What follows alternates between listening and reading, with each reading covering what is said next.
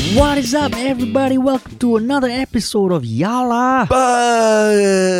All right, Terrence, that's the spirit, man. That's my best. I think That's my best imitation I can make of your morning chirpiness. well, they say imitation is the best form of flattery, right? Yeah, Isn't that the thing? Correct. You're nobody until I think- somebody hates you. That's what they say. Exactly. So what? Well, what does that mean, Terrence? You fucking hate me, is it? No, nothing. I think we just bring out all these quotes. No, I think it probably is the difference that today we're recording when there's daylight. Correct. Right. Like you can, I think, speak a bit louder. I also can speak a little bit louder. There's sunshine coming into my room. Yeah, but it doesn't mean Yeah. that the world is all nice and perfect yet, though. Yeah lah. Still a lot of Hey, shit I going told on. you I'm trying to fucking make my glass half full gradually, right? But you just dipped your fingers in it and just like sprinkle, like scooped up some of the fucking water. Yeah. But But I mean, one thing I did want to say is that the last podcast we did this past weekend, where we talked about the shit show that is the Malaysian political situation, that we uploaded on Sunday while the Agong was meeting with his royal council to decide the outcome of Muhyiddin's request to put Malaysia into the state of emergency. Well, there's been some updates since then lah. I guess if you haven't already heard, the Agong said no. Right? yeah, He basically told okay, first of all, Terrence, how do you pronounce the Malaysian PM's name? Muhyiddin. Correct. Why the break? There's no hyphen or anything. Can you just say it? Muhyiddin. Yes. Correct. Yes. Fucking like Sesame Street like that. So. What is Mu? What is Yidin? Now together, Muhyiddin. Muhyiddin. Yeah, Correct. Muhyiddin. So yeah, the Agong said no to granting his wish to put Malaysia into a state of emergency, which the political pundits out there said was just a tactic by Muhyiddin to kind of delay presenting the budget he was proposing to Parliament, in the hopes of still getting that across the line via a back door. Because if state is an emergency, there's no Parliament and the government can do whatever they want. So the Agong, like a boss, he said no, but he still appealed for the Malaysian politicians to kind of put their differences aside and focus on the budget to get the economy back on track, which I thought, okay, the Agong is not as ceremonial as I thought, so that's good. Not bad. He's like flexing right now. He? Yeah, He's that's no longer just a figurehead. He's like, oh, he said no, then that's it. Everyone's like, oh, okay, move on. Yeah, he's like Abang Agong now. Yeah. Previously, it was just Agong, now he's Abang Agong. I mean, it's quite interesting. I think a lot of people who listen to our podcast commented saying, or commented or messaged us saying that they learned a lot about Malaysia politics. But honestly, I felt like Yeah. I didn't really feel like we really learned or taught a lot about anything. All we did was just talk about how confused we were about Malaysia politics. But apparently it's so confusing that just talking through it actually probably helps people wrap their heads around it. Yeah. I think that is essentially I guess helpful, because before we started prepping for that podcast, I also was a little confused. But I think putting it together, so that's where I guess it's good to know that our attempts at understanding it ourselves makes it easier for other people to understand. Yeah. But that's Malaysia and politics also, for you. You'll never be able to wrap your head fully around it. And just knowing what is going on is already probably like more than 90% of what people already know about the situation. Yeah, correct. That's why. No, and I must give a shout out to Sudin, Pseudein, one of our beloved subredditors, for shitting on Terrence's pronunciation of the PM's name. Fuck yeah, man. I mean, it was a very academic breakdown of it, but It was. I think the way you pronounce Sudin also wrong though, and I think specifically, I think it's meant to be Sudine. Are you sure? I think he breaks it down, or he or she breaks it down himself in that post. So you never read the post lah. You just celebrate the fact that it's very that he's Komi lah, right? That's all. You just don't read. You just see the headline, then you're happy only lah, right? No. Okay, Sudin. Okay. Literally in the same post, he's saying that's not how you pronounce his name, right? Okay, it's the second last paragraph. Okay. Okay. So I just read the first 5. The last 2, I bookmarked it to read it after this podcast lah. So give me a fucking break, man. Okay. So thanks, Sudin. All right, but we have a very serious thing to talk about this week. But before that, shall I do the plug? Yeah. Plug away. I guess why we're always heartened by reading messages where from people who say our podcast either helps them understand something or brightens their day or makes them smile or makes them think about something is because that's what we started this podcast hoping. That's what we hope this podcast would achieve. So if you feel that way, it would be great if you could share it with at least one person who may have not have heard of us before, because our podcast has been growing organically and it's been fucking great, and we just want to. Yeah, if there is value, then we just want to share it with as many people as possible. Yep. So thanks for sharing. Yep. Cool. All right. And Now on to the topic. serious shit. What is Yes. the serious shit that's going on in the world, Terrence?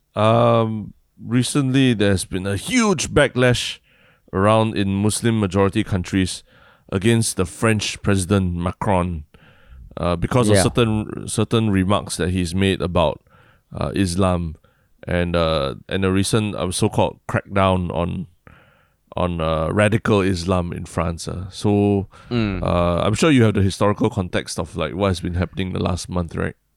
Yes, I do. So, I mean, like, there was something that happened on 16 October 2020, which was just, I read the headline also. I'm like, what the fuck? How the fuck can this happen? So essentially, what happened was a French middle school teacher who, during a class on freedom of expression that he was teaching to 13, 14-year-olds in class, I think 2 weeks prior to 16 October, he showed them the controversial Charlie Hebdo cartoons. Charlie Hebdo is a satirical publication in France who has their own list of controversies. Most famously, in 2015, the Charlie Hebdo shootings where 12 of their employees were gunned down by attackers in protest of Charlie Hebdo showing these images of the Prophet Muhammad drawn as a caricature. Cartoons. So that happened in 2015. It was fucking horrible. It became a global issue. And over the past few years, you do get certain tensions between like the French government and Islam, or French public and Islam. But this one, what happened was, so the middle school teacher taught a class, and he apparently even told the students beforehand, okay, if you might be offended by this, I'm going to show this, you are free to step out of the class. So he showed the pictures. One of the parents of the students found out and became quite evangelical about how that's blasphemous and an affront to Muslims. He started like kind of getting support from other parents and quite a prominent imam. And there were videos shared where the imam or individuals in the community were labeling the teacher as a thug, and that kind of spread. Of course, that itself was polarizing. But then there was this 18-year-old guy who caught wind of that and started trying to identify the teacher. And on 16th October, he waited outside the school. He apparently got help from some students to identify the teacher in exchange for money. And when the teacher came out, he fucking just stabbed him like 9 times and beheaded him on a street nearby. In broad daylight, right? In broad daylight. Yeah. And apparently after that, there was a Twitter account which has been identified or has been suspected to be linked to the killer, where there was an image of the teacher's severed head posted with a caption kind of like praising the Allah and kind of shitting on Macron and the liberal French government and all that. And then when a few minutes later, the killer was confronted by police about 600 meters from the scene. The police tried to arrest him. He shot them with their air rifle, and in the end, they shot him and killed him. And then on the phone, they found a text by the killer claiming responsibility and a photograph of the teacher's body. So since then, there has been, that itself, given the nature of the fucking heinous crime, it caused a lot of protests in support for teachers, essentially.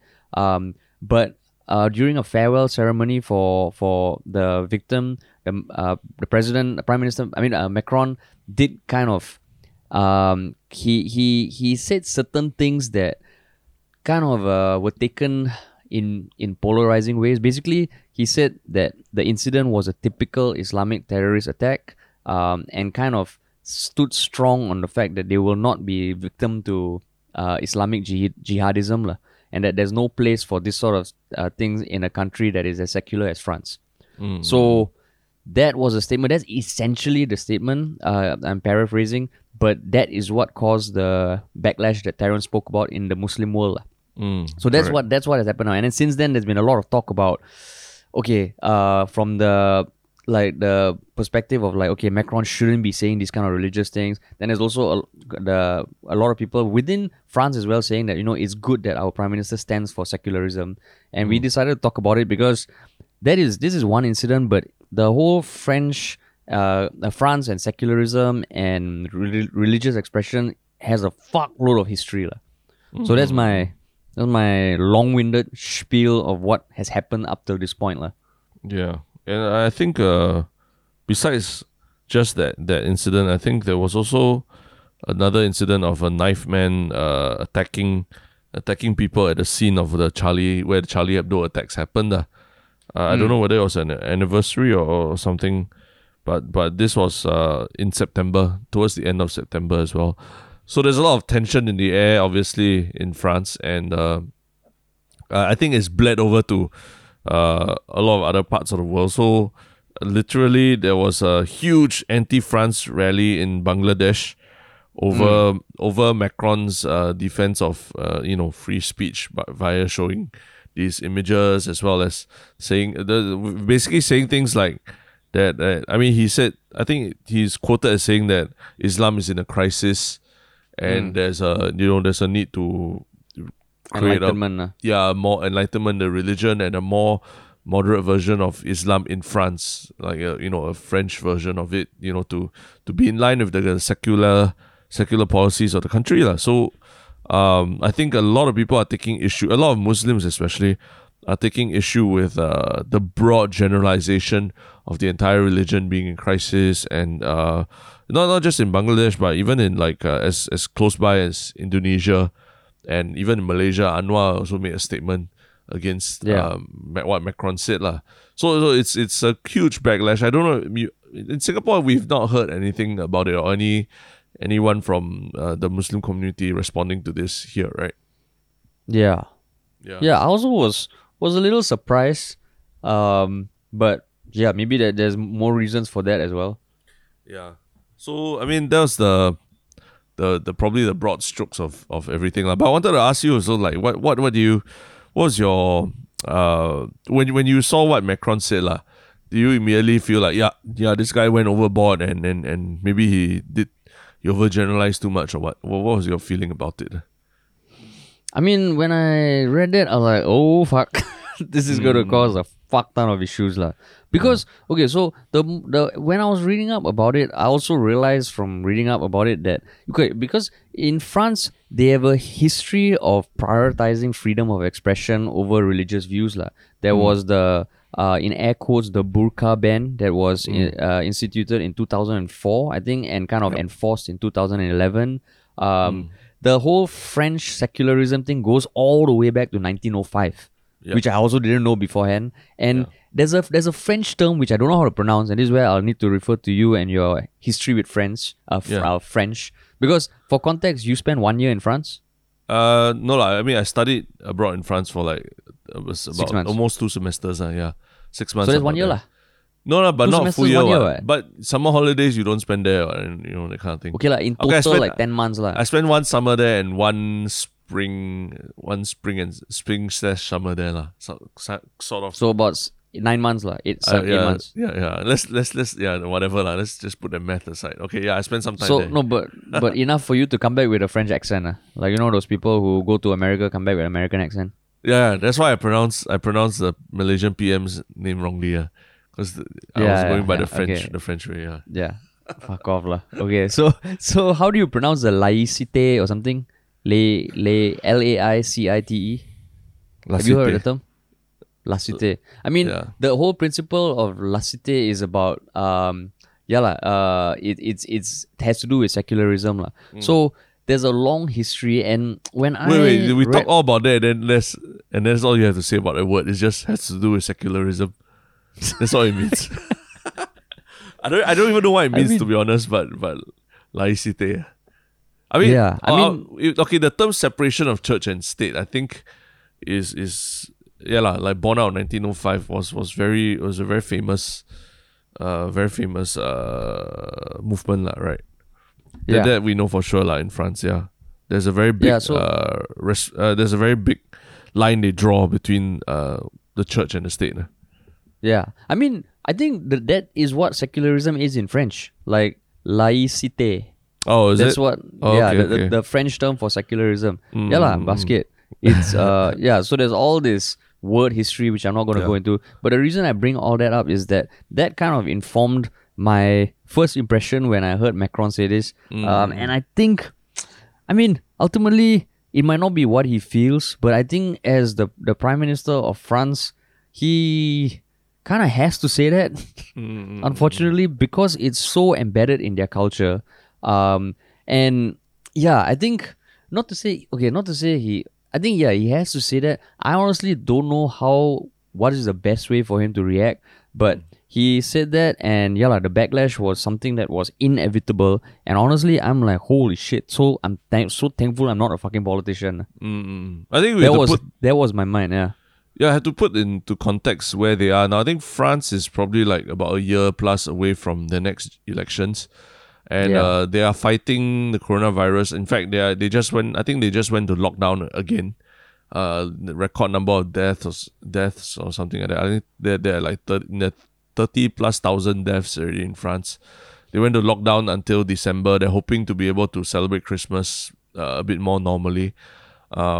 But yeah, so there's probably a lot of pressure. Plus the fact that, I mean, all across Europe, and I mean not just in Europe but the whole world, you know, all these far right authoritarian figures seem to be getting more popularity as well at the polls. So Macron, you know, initially when Macron first came to power and everyone was like, oh, this dude is like young and vibrant and he stands up to Trump. Yeah, and you know, a lot of people are like, oh, he's so interesting and everything.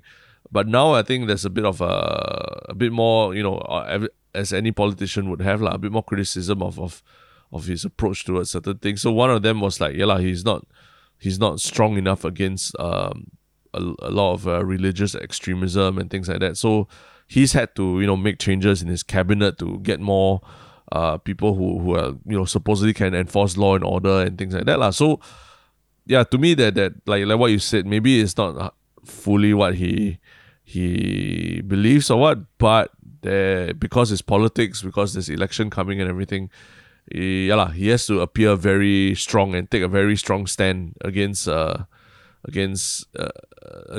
particular religion itself lah.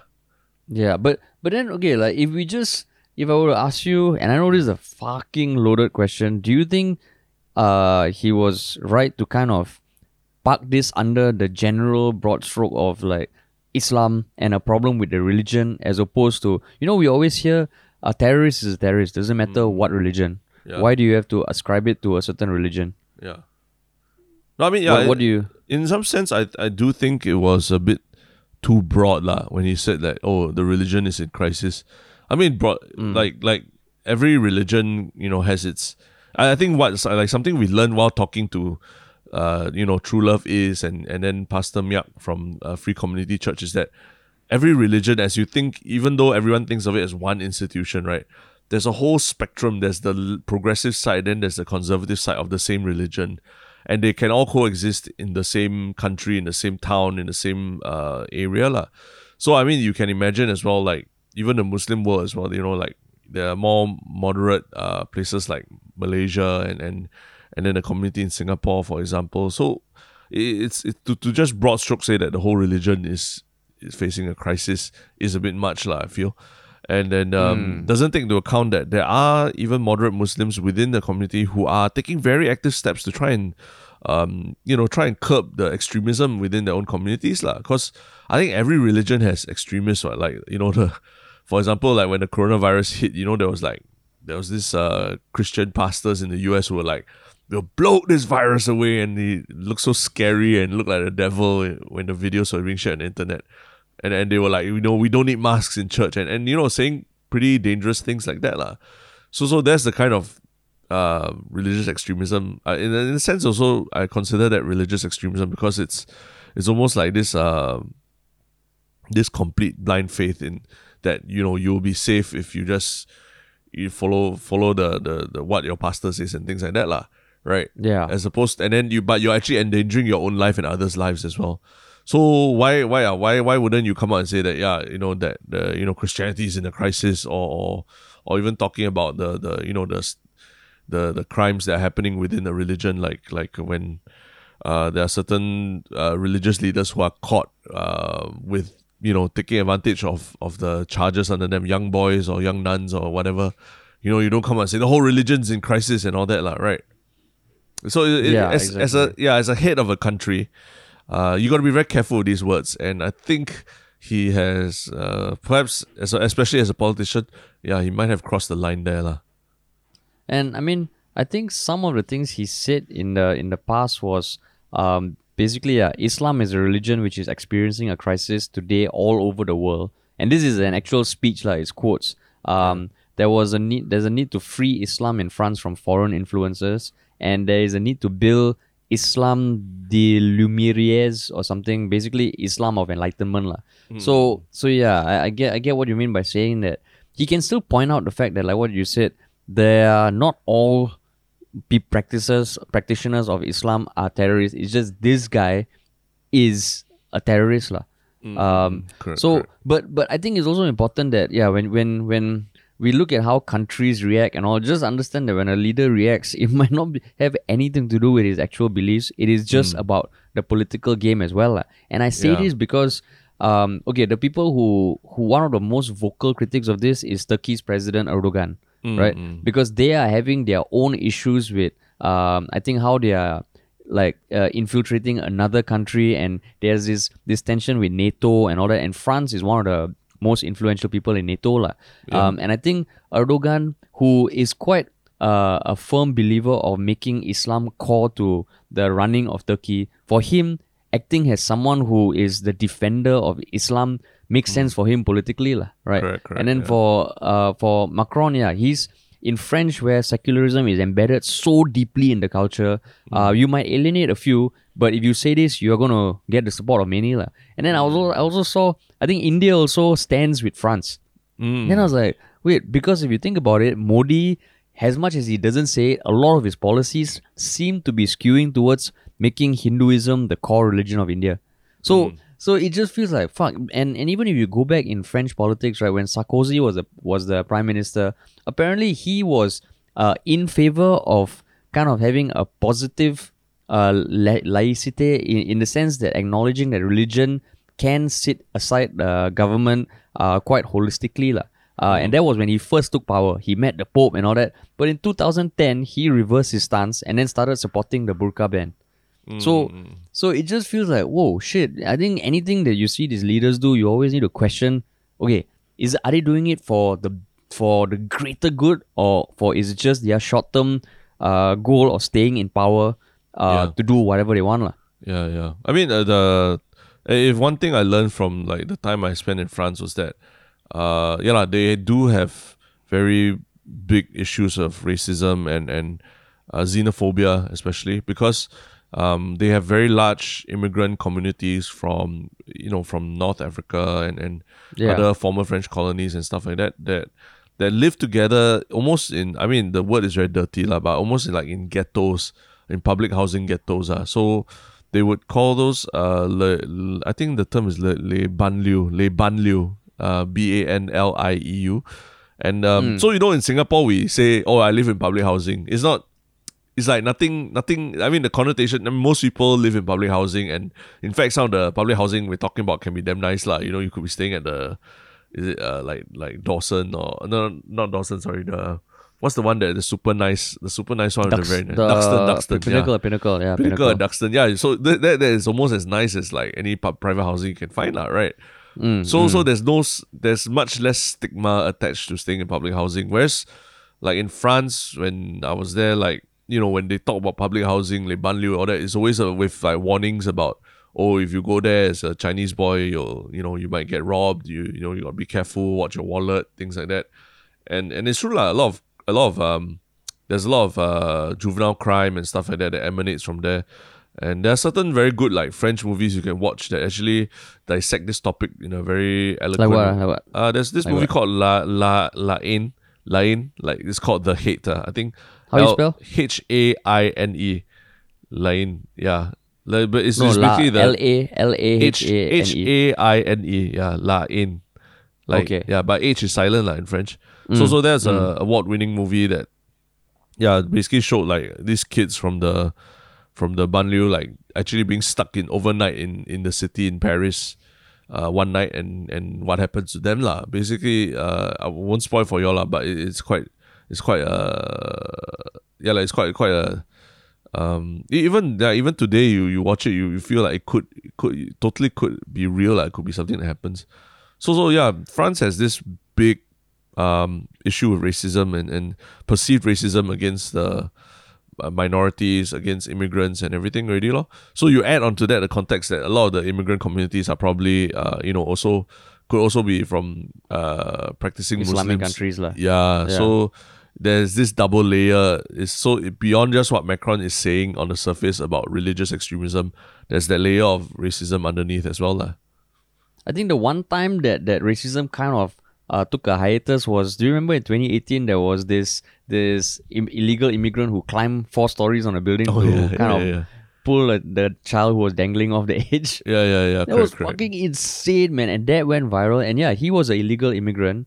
And I think Macron himself said, okay, we will give this guy citizenship. Which felt like, okay, I mean, it was something that really brought people together. But at the same time, I look at it, I'm like, okay, so he's only welcome if he fucking climbs 4 stories to save a dangling baby lah. I'm sure there were some people who must have crossed their minds. Let's get these babies, just dangle them off different ceilings, and get these illegal immigrants to pay us to get citizenship lah. I'm sure there's some fucking black market guy, some black market entrepreneur who's thinking, if we can put all these French Caucasian French kids in precarious positions and get these illegal immigrants to fucking save them, right? You got a business there, man. Right. But then, correct. like, and that's why when the whole French secularism thing, I also think like, okay, can a country really be secular? Because, okay, you think about it, right? How do you define secularism? Okay, it might not influence policy, but if it influences culture ultimately influences policy. And I bring that up because when Notre Dame caught fire in France, right? Yep. That is is primarily a church, right? Isn't it? It is lah. It is. Oh, I mean, but it's also a. Historical. Historical building. It's institution in I mean, tourists like flock there all the time and everything. Yeah, right? So exactly, it does hold cultural significance, and I know in the 1800s, 1700s, when like say Napoleon was in power, he was a big fan of making France not secular. I don't know what the opposite of not secular is, but so I guess for something like that where there's a lot of history, okay, maybe it's a historical monument more than a religious monument, but it still bleeds into the culture. And then when I was reading up also, like, US, they claim, does the US openly claim to be secular? I mean, they in their constitution is, okay, right to free speech and all that, but then, so I think on paper they sound secular. No, that's something is quite interesting. Like when I was in France, because I was there. I mean, we were studying in a US university lah. So when I went to France on exchange, I was part of a group of so-called American students lah. And I think the teacher took pains to point out that, maybe you're Americans, you all think you are secular, but look at your dollar note. You just turn your dollar note around. It says, "In God we trust." $1, and then when the president takes the oath, and then what's the last line? He says, "So help me God," So it's as much as the US claims to be secular, that it's actually the French people feel like. The US actually is a very religious state lah. Like there's a lot of conservatism and because religious even the people. president, the president puts his hand on the Bible, right? Yeah, exactly, yeah. Right, so it just feels like, okay, like in some way maybe the French are like, you know what, fuck it, we want to be secular and we will be secular wherever possible. Whereas the US are like, yeah, we're secular, but president, in God here's we a Bible. Trust. Yeah, that's right, in God. Then they can say, we never say which God, what? We never say which God. But then the thing about secularism is that you separate religion from the state, right? It's not just a particular religion. So that's why I see that, I'm like, I mean, even Singapore is supposed to be secular, but we all know it's not secular lah. Wait, why you say that though? Why you say that? I mean, if you look at this is the loaded statement. I'm giving you a chance. I'm giving you a chance to clarify yourself. Yeah.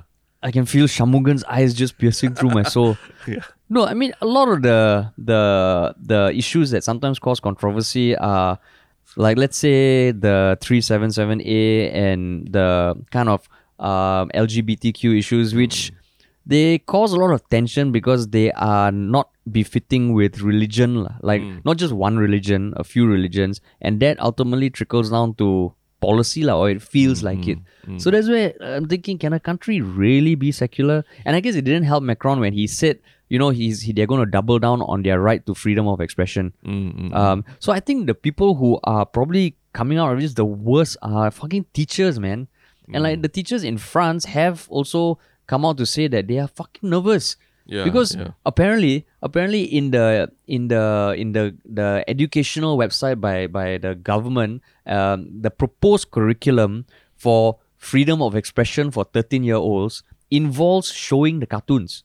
So it's not just this renegade teacher who went off tangent and decided to implement his own. It is actually part of the curriculum. It's an optional thing, I think, but it's part of the curriculum.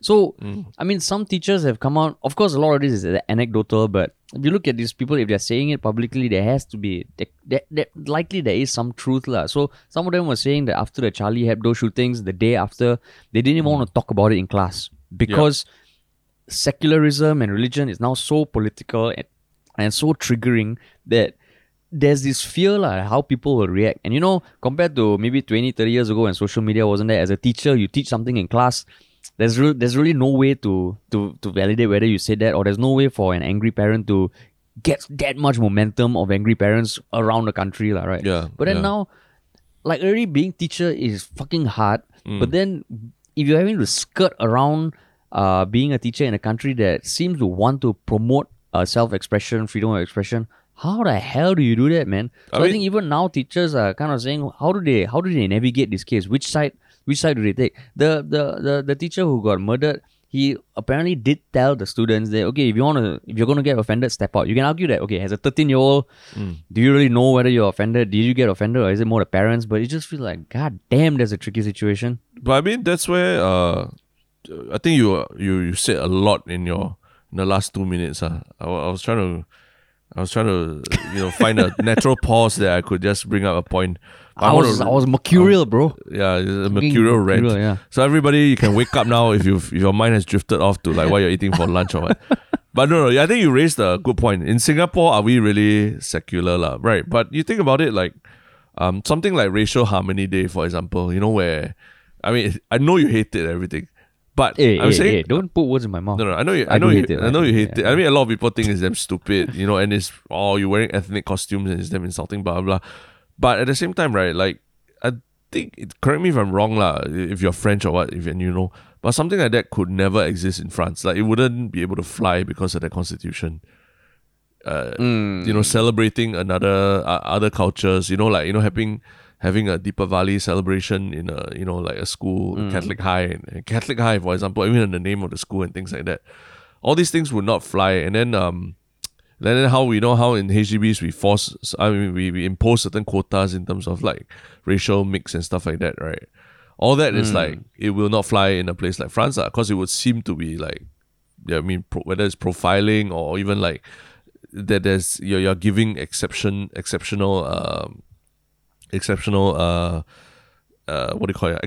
to certain races or religions and things. Because so that's why the rule, as idealistic as it sounds and everything, it actually it's like a double-edged sword. It also has that side where rule? Like let's say everything must be secular. We cannot judge a person based on his color or his race or anything, right? That means that we cannot impose something like the HDB race quotas or something like that. And so ends up, the public housing become these ghettos of like of all immigrants or all a certain group of people. And I've seen it firsthand, and it's led to and there's been a lot of like violence and all these things. I mean, remember the movie Untouchable? Untouchable. In English is Intouchables. But it was a bit of a caricature of characters from there, but the truth is, when I was spending time in France and all that, a lot of perceptions that people had of the people from these public housings estates and all was not good. So it's Yeah, it's tricky. I mean, we say Singapore is like a Disneyland and death penalty and everything is so structured and imposed there, but in some ways, it protects us from very crazier shit happening also lah. Yeah, I remember a few weeks ago, I had to ask you when Deepavali is. And you told me, bro, it's 14 November. I told you, dude, be sensitive, man. Be sensitive. How can you not know when Deepavali? How can you be like planning work on Deepavali? Like that kind of thing. Yeah. So yeah, here we are, a Chinese person correcting an Indian person about when Deepavali is. Exactly. Isn't that so magical? But then, like, okay, when you were in France, right? Like, were the public holidays also? I think they changed Easter to spring holiday or something. But I think so. Which is a bit weird because they definitely have Christmas holidays. I'm sure they don't have Hari Raya holiday. Confirm. Right? They probably don't have. I don't know. Like, what is a Jewish holiday? So Rosh Hashanah is that? Or something. Right? Yeah. So just feels like, I think it's tricky because in 1905, I guess if you wanted to be a secular country, it'll be easier lah. But now in such a globalized world, to do that is going to be fucking hard lah. So it's interesting to see where the politics of France would shift because the elections are, I don't know, next year or something. I'm not that familiar with how they conduct elections in France, but I know there's a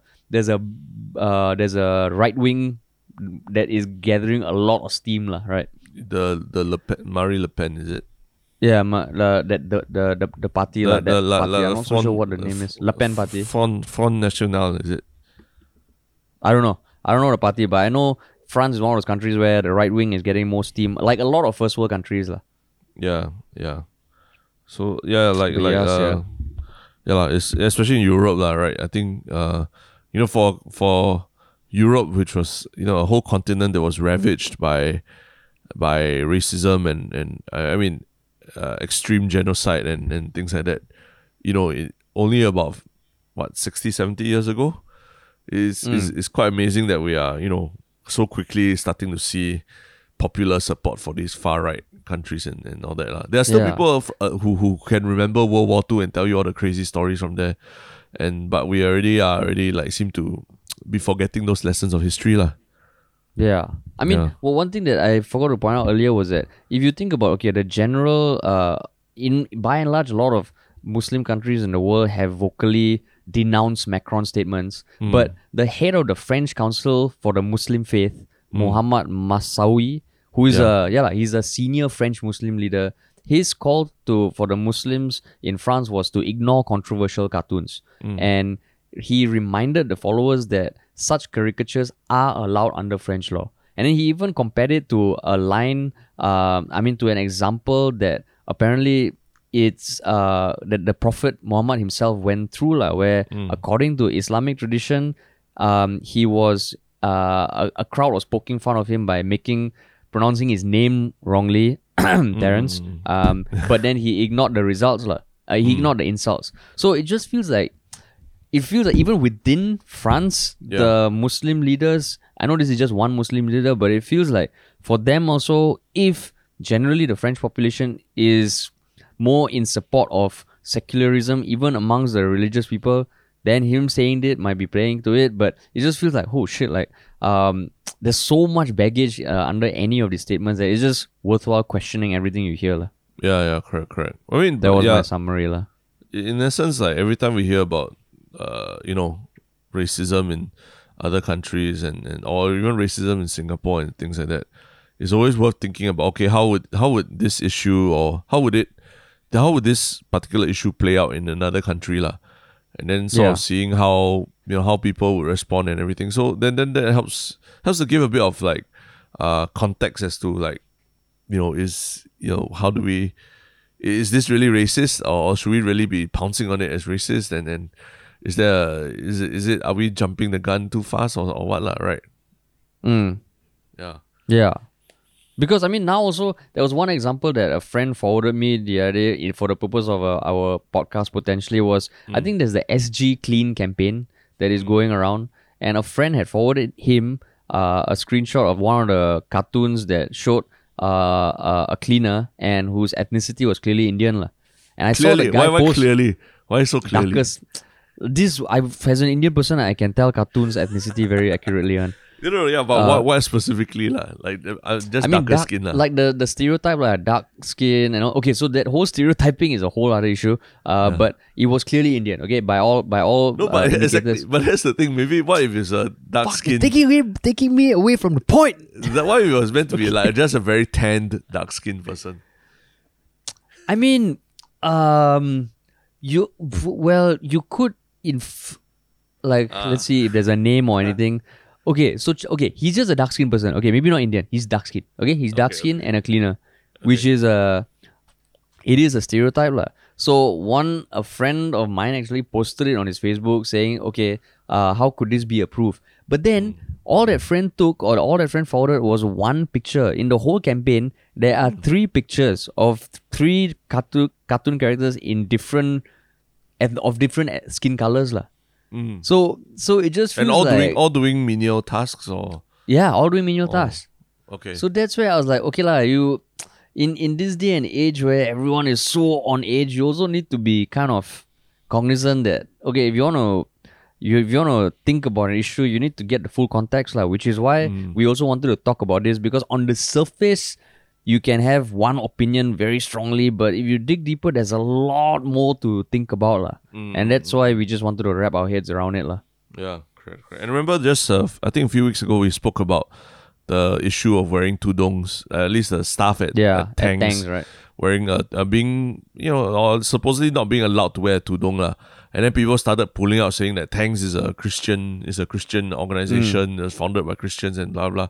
And so that's why I feel like it can get quite dangerous lah. Like where one maybe a manager's poor judgment or something suddenly becomes like the whole organization is this like religious extremist that doesn't want to allow other religions to display the to be seen inside the building lah. And so yeah, it's quite when you make those logical leaps just based on certain links that people online put together, it's quite can be quite scary. Yeah. So I think it's just about realizing the context, taking pains to understand situations fully, and the day if you are a Chinese person, you can correct your Indian friend about the date of Deepavali, then you have made some progress lah. Terrence still has a long way to go, but to me that was a step in the right direction lah. Plus binging on Indian Matchmaker lah. I think you respected me a lot after Indian Matchmaker. You respect me a lot after that. Unless you want to binge on Seema from Bombay the whole time, is it? But I think that earned me a lot of kudos from Haresh lah. When I told him after the weekend, I was like, dude, I finished Indian Matchmaking, man.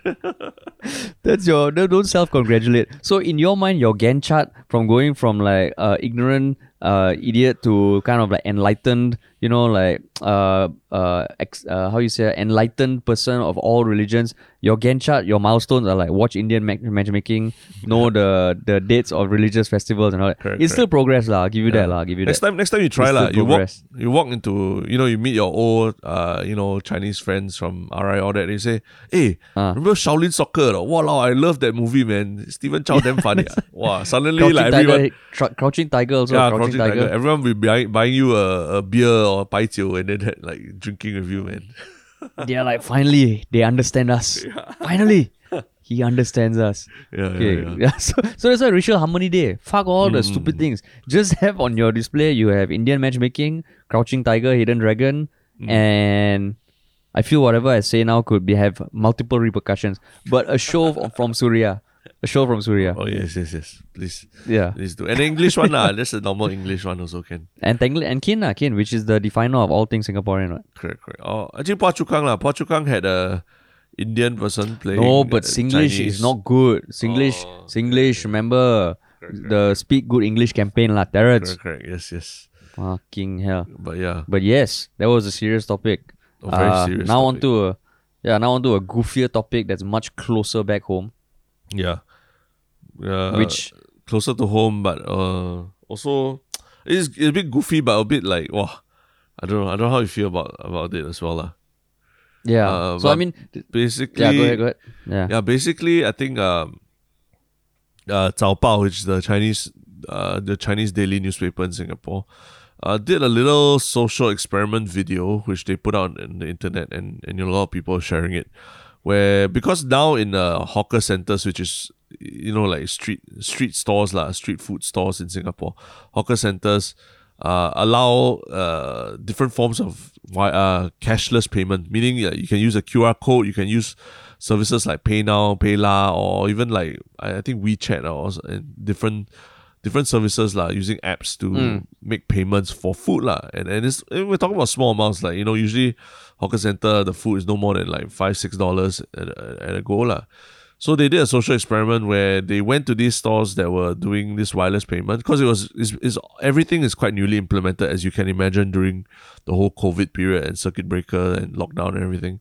So I think they went to 6 different hawker stores, and then what they did was they bought food earlier from these stores. Then after that, they took screenshots of the screens that said, "Congratulations, you've made the payment or you've made the transfer."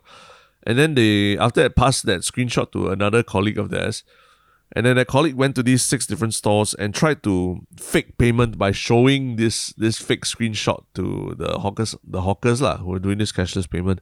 And out of the 6 that they tested, they got away with 4 of them. So 4 out of 6, they managed to almost get a free meal lah. I mean, obviously after that, there was a hidden camera, and then after that, they actually told the truth to the hawkers, and probably I hope they paid them for the food.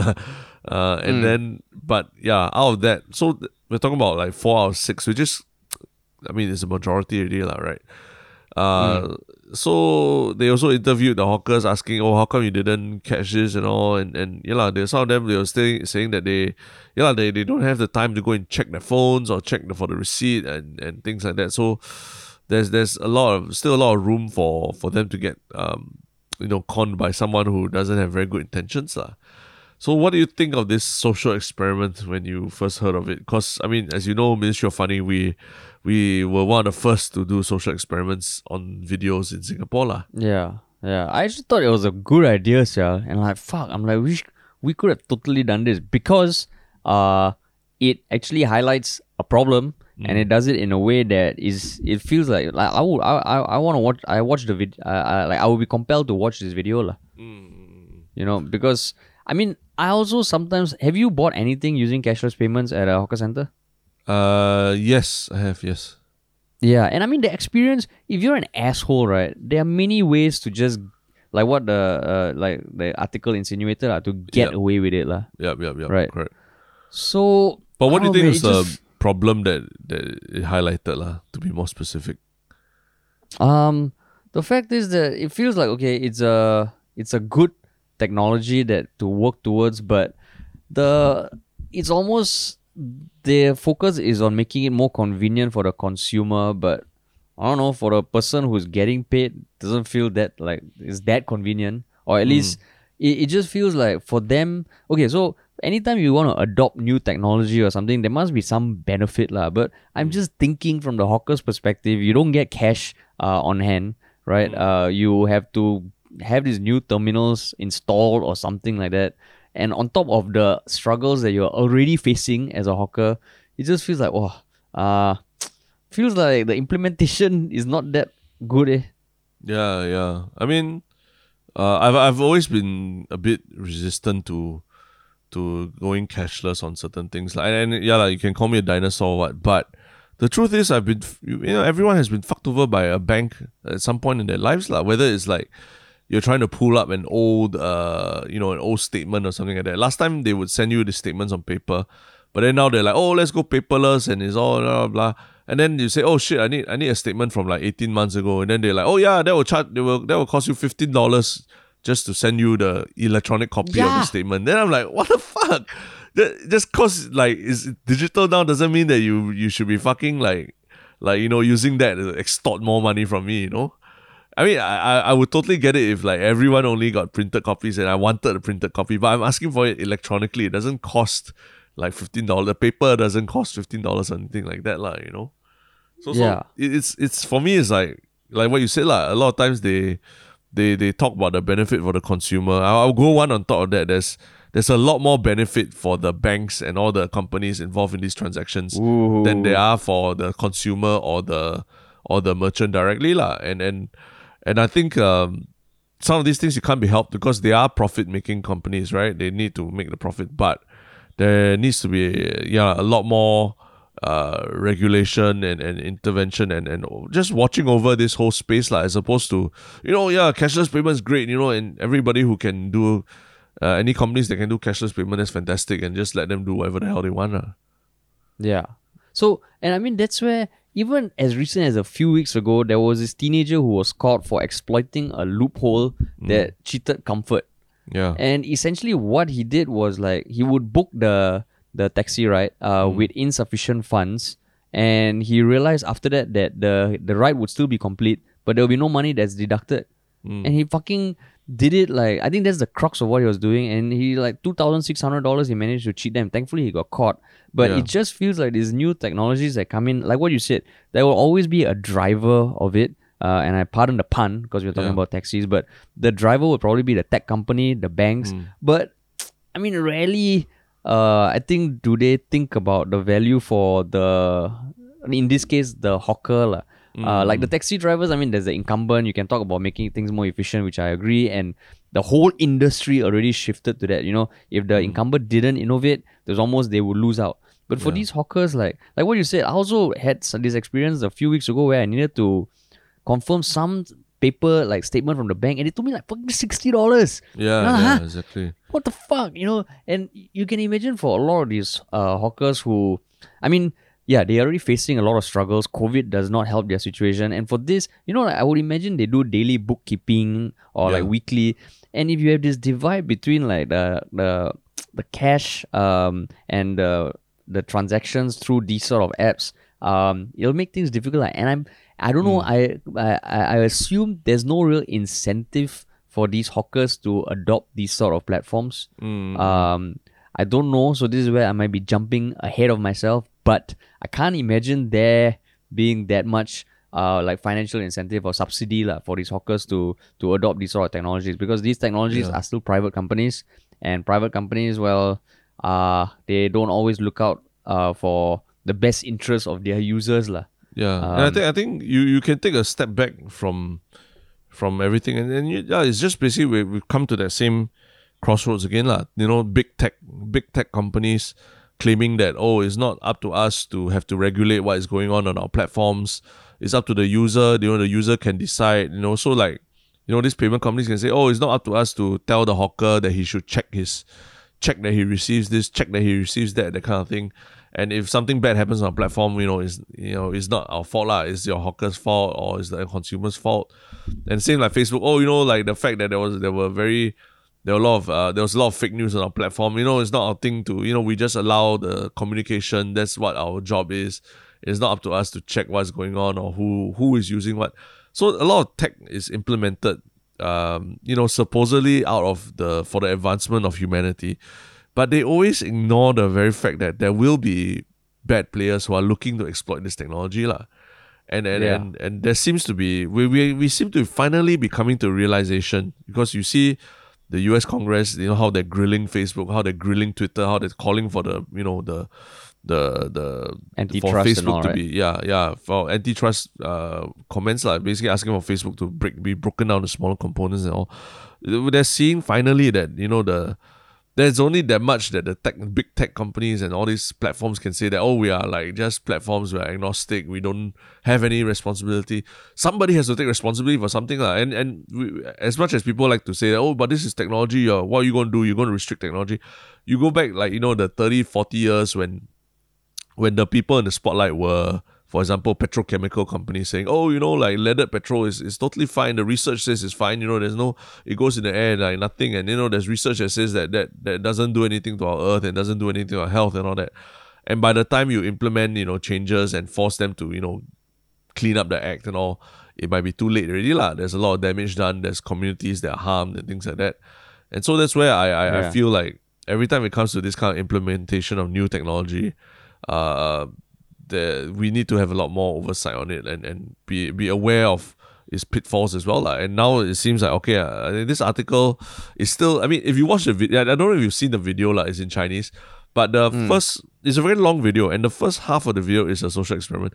The second half almost feels like a an advertisement for how good cashless payment is. Like they talk about how cashless payment, they have to do this blah blah, but it doesn't address the root cause, the root cause of the problem, which is that there are still bad players and various inefficiencies in the system that would cause some unsuspecting hawkers to get conned. And how is that going to be solved? Like they need to find some way to really make that easier. It can be very practical things like maybe everyone, rather than a small terminal that you look at and all, it has to be literally something bigger that screams at you, okay or not okay or something like that, right? So these are things that I think it should be on the platforms and the regulators to really think about. But that's the tricky thing, like the regulators. I mean, would it be what the I don't know whichever ministry, NEA. But I mean, I think there is one solution. Skills Future, bro. Yeah, just have a course, and all these hawkers who like when on their downtime, because their lives are learn to code, man. Learn to code. Yeah, learn to code. Yeah, that's why learn to code. Skills Future. Don't blame technology. I think the one argument I've heard, which I think is true, is that not just in the past century and all.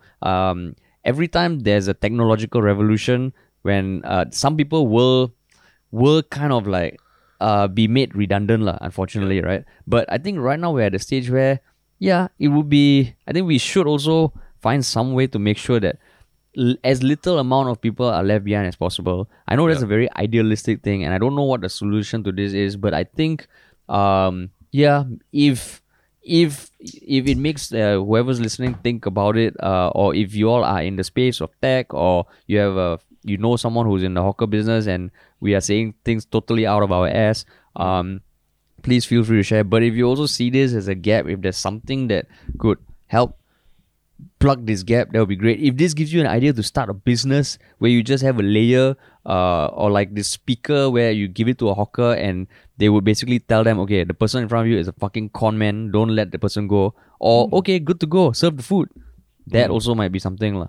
Or even like, okay, let's say I know we were being we were just being a little sarcastic about Skills Future, but education is important. That means like literally teaching hawkers how to properly use the system, how to properly check for things, how to, like if you are caught in the middle of frying something and then someone says, oh, I pay you already, how to double verify that, education is important, awareness is important. So it could come down to like, okay, maybe these cashless payment providers, whatever, a certain percentage of their profit needs to be taxed, and then that amount of money is used to promote, for education for the hawkers, for example.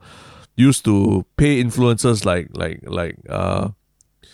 influencers like Qian Hao to make advertisements about how to use cashless payments and things like that. I mean, okay, jokes aside.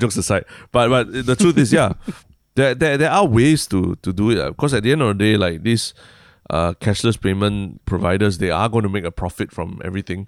And it doesn't need to be a huge amount, but a percentage of it, and something that is reasonable, and to really reflect the fact that they are being given an advantage. They are reaping a lot of rewards from the push towards cashless payments and the push towards adopting new technology, and so again, like how from a broader picture is like how Andrew Yang and the very hot presidential candidate at one point was saying, like, we need to tax big tech companies more because they are reaping the benefits of a very changed world we live in. Now through COVID, Amazon is making so much money because people are being forced to stay at home and things like that.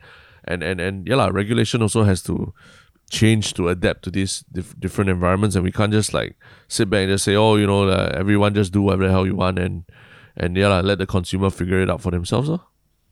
Yeah, man. So I mean, I'm not the biggest user of that app, but if anyone listening does use that app a lot, these sort of cash-free apps, and have certain thoughts, please do share in our subreddit. Yeah. So I mean, like even like the trace together tokens and stuff like that, right? Like now, we everyone is being distributed to everyone, and it's seen as a way to really get everyone on board with like the trace together and being more cognizant of where you go and everything lah. Yeah. I mean, when they launched the Trace Together tokens, there was a mad rush to go and pick them up as well. So queues started forming, which kind of defeats the purpose of social distancing as well, right?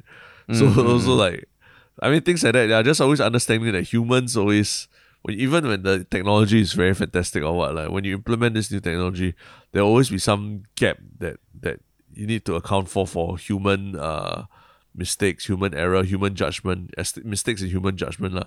Like all those people who went to rush to pick up the Trace Together token, like, you know, that should have been anticipated lah. Knowing how Singaporeans love to be the first in line to get stuff, you know. That's why now you're doing it in a more phased approach, right? Yeah, and then they say, oh, you can only go to your own particular CC and pick it up. You cannot go to others. Then I'm like, walao. It's like... But I guess that the thing is probably any governmental organization now is kind of overwhelmed with a whole bunch of shit, right? And we're not exactly shitting on them lah. It's just we just wanted to highlight that for more platforms. I guess the reason why we wanted to talk about this was more on the tech side of things lah. Correct. And how the imbalance that's there lah. Like if you have a sexy tech that benefits the consumer, it'll get approved. But we also need to have in mind the people who also get the other stakeholders lah. And unfortunately, hawkers seem to get the short end of the bargain in many ways lah. That's right. Many ways. Well, that brings us to our final segment of the day. One shock thing. What is your shock thing for this week? Okay, so mine. So I've heard a few of my friends talk about this one guy called Naval Ravikant. Have you heard of this guy? Yes, he's been on Joe Rogan before, right? Yes. So and he's like, he's some entrepreneurship thing, right? He's some podcast. So what I've heard of this guy before, he's a Silicon Valley entrepreneur, successful founder of AngelList and investor in like 100 different companies, including Airbnb, Facebook, everything that on paper makes him seem like just another Silicon Valley entrepreneur. But what I've grown to like about him is that, I mean, I think as cynical as I am of self-help gurus and all that, I think there is a lot that you can learn from people who have done cool shit and are willing to share their knowledge lah. But for a while, I was like into the whole Anthony Robbins kind of thing where it's all about, you know, like very positive thinking and all this stuff. And after that, I was like, okay, then I swung the other way and I went down to Gary Vee, you know, like fuck your emotions, you know, nothing comes without hard work and all that. Then I was like, okay. But I think Naval, what I like about him is that he's definitely achieved some cool stuff in life, but the way he shares the knowledge is actually very chill. And I think the stuff he says, so he has his own podcast. He's, I guess, most prominent on Twitter. And how he explained his post on Twitter is that whenever he's interested in something or something he learns, he tries to come up with a tweet to help himself remember it, and then he puts it there, and it ultimately kind of resonates with a lot of people. So I wouldn't say he's self-help. He's just he's like a cool uncle with good advice. Yeah. And I think the Joe Rogan podcast was the first time I consumed an interview with him. And some of the stuff he says, I actually like. And his whole kind of mantra towards, how to live life, how to think about wealth, how to think about balancing wealth with happiness, and you hear all the buzzwords, you know, how to hack your way to this, you optimize for that. But it's applied to spiritual things lah. And when I was telling my girlfriend about his approach to meditation, which, you know, now meditation is like a cool thing, right? You know, everyone meditates. You're like, oh, you only meditated for 15 minutes. I meditated for 20 minutes. And there's all these prescriptive ways. The way he describes it is that to him, meditation is you just sit down and do nothing. If you want to think about stuff, that's fine. It's like clearing your inbox. You just think. Don't focus on focusing your breath and all that, because that's still forcing something. You just sit down for 20 minutes, close your eyes, stay awake. And that's meditation to him. So when I told my girlfriend that, she's like, that's what I've been telling you so long about. These other people that I've been telling you about. Then I'm like, yeah, but he just delivers it in a way that resonates with me lah. Whereas, so I think he appeals to. If you're a fan of Joe Rogan, chances are you're a fan of him. Because my girlfriend's not the biggest fan of Joe. Not the biggest fan of Joe Rogan, but listening to a 3-hour interview with Neil deGrasse Tyson is not really her cup of tea lah. At the same time, she sent me this 20-minute meditation clip a few weeks ago, which I tried listening to it and I just fell asleep. I see. But yeah, I've heard it. I've definitely heard his stuff. In fact, after listening to him on the Joe Rogan podcast, I went to seek out his podcast and all that lah, in small, because I think his podcast, if I remember, they are very short snippets. They're not long at all. They're like just daily short snippets. His most famous Twitter storm was like this, I don't know, like 40 tweet thread on how to be happy or something like that. Yeah, and it got yeah. so much traction that now he has a podcast series where he just explains each tweet in like 4 to 5 minutes. Yeah, correct. Then I've So- listened to everything also. Yeah. Yeah, it's fucking. Oh, I didn't know you're a. My friend coined this term. Like it's, like I think that he's reached a point where he has fanboys lah. And what my friend calls himself is a naval gazer. Like yeah. That's So cute. cool. A shout out to my friend. Yeah. But yeah, that was my one show thing. So like what's the I would say what's the one thing what's the biggest thing you've the learned Joe from him? Rogan. No, what's the biggest thing you've learned from him? Oh, I think how it's in a world that prioritizes or almost glorifies material wealth and all that. He's a big proponent of like, okay, material wealth is one thing, but Yeah. you can't always be chasing that. I mean, it's stuff that people have heard many times before, but in his world is that, okay, like the goal of life is, okay, life is a series of games. You have the game of finding your loved one, finding your work and all that, and the goal is to win a game, and then not have to play that game anymore, so that you can catch up on the other games. Because for him, it's like, if everyone is just thinking they want to chase material stuff as a game of life all the way to the end of their life, right? That's not the best way to go, lah. And I just like how he kind of distills this stuff that I've heard of before, but in a way that resonates with me, and that makes me also want to take a step towards that. Cute. Hey, it's not cute, lah. Okay, it's deep. It's deep real life evidence. Okay, I'm not fucking talking about Hello Kitty or something. No, it's been a while since I've heard his stuff, but I do remember that at one point in my life, if I felt like his stuff really resonated with the stuff I was going through at that point of time. So I was really like bookmarking and listening and reading his stuff lah. Yeah. Was this before you met me or after? No lah, that's like 1-2 years ago lah maybe. Then why not share? I'm sure I did, but the problem with you is that unless like it comes recommended by one of your man crushes like Joe Rogan, unless it comes directly recommended by them, Hey, you choose to ignore it okay? until later, 2 years later, then you're like, oh my god, Terence, do you know about this? Then I was like, yeah, I've been like, I heard this 2 years ago. Then you're like, huh? Is it? No. Oh, like it's like when your people around you try and tell you things, then you just like choose to blinders until Joe Rogan interviews in podcast. Then you're, oh my god, he's so amazing. Nonsense. I just checked the fucking our WhatsApp history, and oh shit, you actually did send something to me. Yes, I fucking sent you shit before. You want? Oh, I go Google it. I go to check that record what Terence has sent me. Yeah. Oh shit! In your face. You sent it to me. January 2019. Oh fuck! And I just didn't give a shit. Yeah, you didn't give a shit. Because it wasn't recommended by Joe Rogan, Larry David, or someone on SNL, or Mark Rabile, or one of these people. Because they never shared, then you thought, everything else that Terence, everything else that everyone else reads is useless, right? Correct.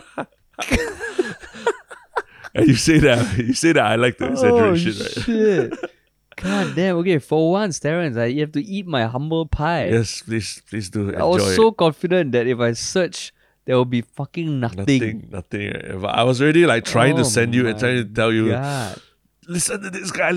But like, I'm not going to listen to anybody, any advice from people who know me best and all that kind of thing. I'm not going to listen. Yeah, that's fine. Okay.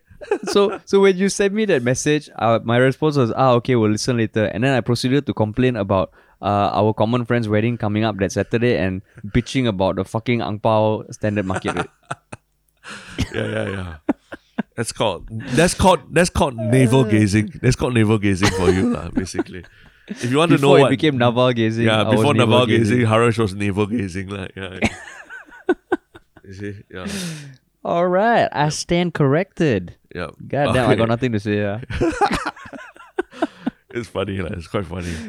Yeah, because this is one of those situations you caught your pants down. You're like, oh fuck. Yeah, that's why I caught my pants down, man. Pants fucking down, and thousands of people are going to listen to me getting my pants caught. Getting caught with my pants down. Like. And to clarify, this is not shitting on the one choke thing. This is actually it's telling him shitting on that your one choke thing. I've been telling you about it for years already, and you just chose to ignore it. And then suddenly it's your one choke thing because you found out. You found out about it yourself. Yeah, that is exactly the case. Yes, that is exactly the case. Yes. So because it's Halloween, Halloween's just like 2 days away, and I don't know if anyone's going to dress up and all that. But if you're going to just stay at home and you have Netflix, I would highly suggest watching Haunting of Bly Manor. It's the sequel to. I mean, it's not really a sequel, but there was the first season of Haunting of Hill House, which was it was a remake or it was an adaptation of a very interesting ghost story about a family who lives in a hill house. But now I think they wanted to do a prequel or sequel, and apparently I don't know what happened. They couldn't get the rights or whatever, something like that. Something happened. So they decided, oh fuck it, let's do like a completely different story called Haunting of Bly Manor. But we take a lot of the same actors from that first season and then just put them in other roles in the second season. So it's actually like it's really quite fun if you followed the first season, then you watch the second season and like, hey, it's that same actress and everything, and then now they're playing different roles lah. And it's still a very good, scary, interesting like horror movie told over like I think 10 episodes. So I've been just watching a couple episodes a week because I don't think I want to have that much scary movies, that much of a scary shit at one go. So I think I'm in the last couple episodes just in time for Halloween this weekend. Oh shit, that's cool. Because I think you have spoken about that, the other haunting series also like with high regard lah. Yes, correct. Yeah. I'm sure in 2 years' time, maybe you'll be like, oh, my one show thing this week is I'm pretty it's sure the because third I fucking season hate of horror the shit. No, I hate horror shit. So I respect your one show thing, but I probably will not partake. But I hate horror shit. That's the thing. This one is this second season is a lot less jump scares than the first season. But the story itself is very good. The story itself is very intriguing and everything. So the first season was like a jump scare / what the fuck kind of moments, a lot of big twists and turns. If you like that kind of thing, like Sixth Sense kind of twists and turns.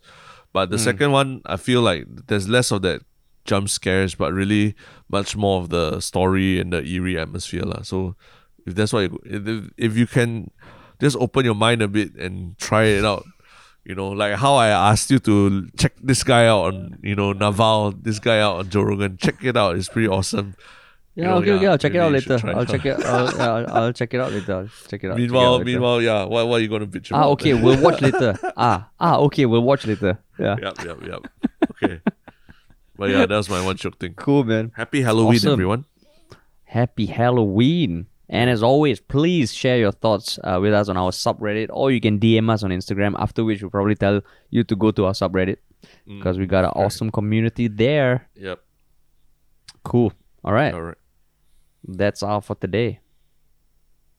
Okay. Bye-bye.